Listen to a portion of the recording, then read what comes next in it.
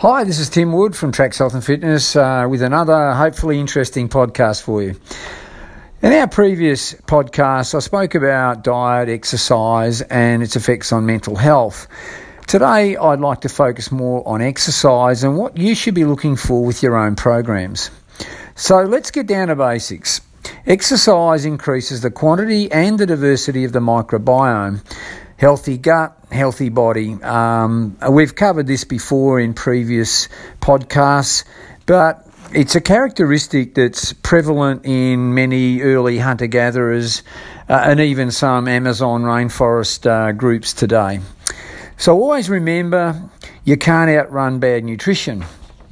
Tracks Health and Fitness run some pretty wicked HIIT classes. Why? Because HIIT classes stimulate the mitochondria, which are your body's main power plants. They convert raw materials like oxygen and glucose into packages of energy called adenosine triphosphate, or commonly known as ATPs. ATPs power your body.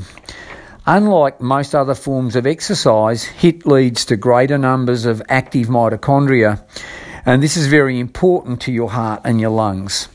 Mitochondria are crucial to fat burning. HIIT breaks down fat and releases fatty acids into the bloodstream. It's taken up by muscle, converted to energy by the mitochondria. The more mitochondria, the more fat consumption. In fact, HIIT classes always deliver greater abdominal fat loss, which will always assist in the reduction of visceral fat. They're those nasty brown fats that attach themselves to your vital organs. But also remember, HIIT is not about speed, it's more about effort, and that's one of the reasons we use MyZone. Best ever for monitoring effort in one of my HIIT classes. We do try to move participants from an anaerobic state to an anabolic state for just short periods of time during our HIIT classes. Why do we do that?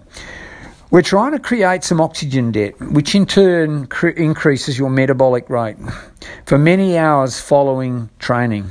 It's known in the industry as afterburn. An increase of just 70 calories per day would equal 2,000 calories over, say, a 6-week period.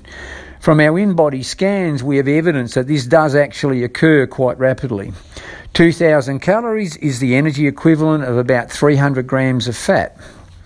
Many other types of exercise tend to lead to compensatory eating. HIIT seems to suppress appetite for some reason. Other positive effects of HIIT classes are the lowering of blood pressure and therefore the risk of heart disease, the lowering of blood glucose levels and therefore the risk of type 2 diabetes, and also for improving aerobic fitness. Tests have shown an average falls of around 9% in blood pressure, which is a better outcome probably than most pharmaceutical medications. A similar reduction in lowering blood glucose levels, and about an 8% increase in aerobic fitness, which is a measure of the strength of your heart and your lungs. Unfortunately, these podcasts are very short. That's all we've got time for again today. You can check us out on tracksfitness.com.au, Tracks Health and Fitness on Facebook, or Tracks Fitness on Instagram. Thanks for listening.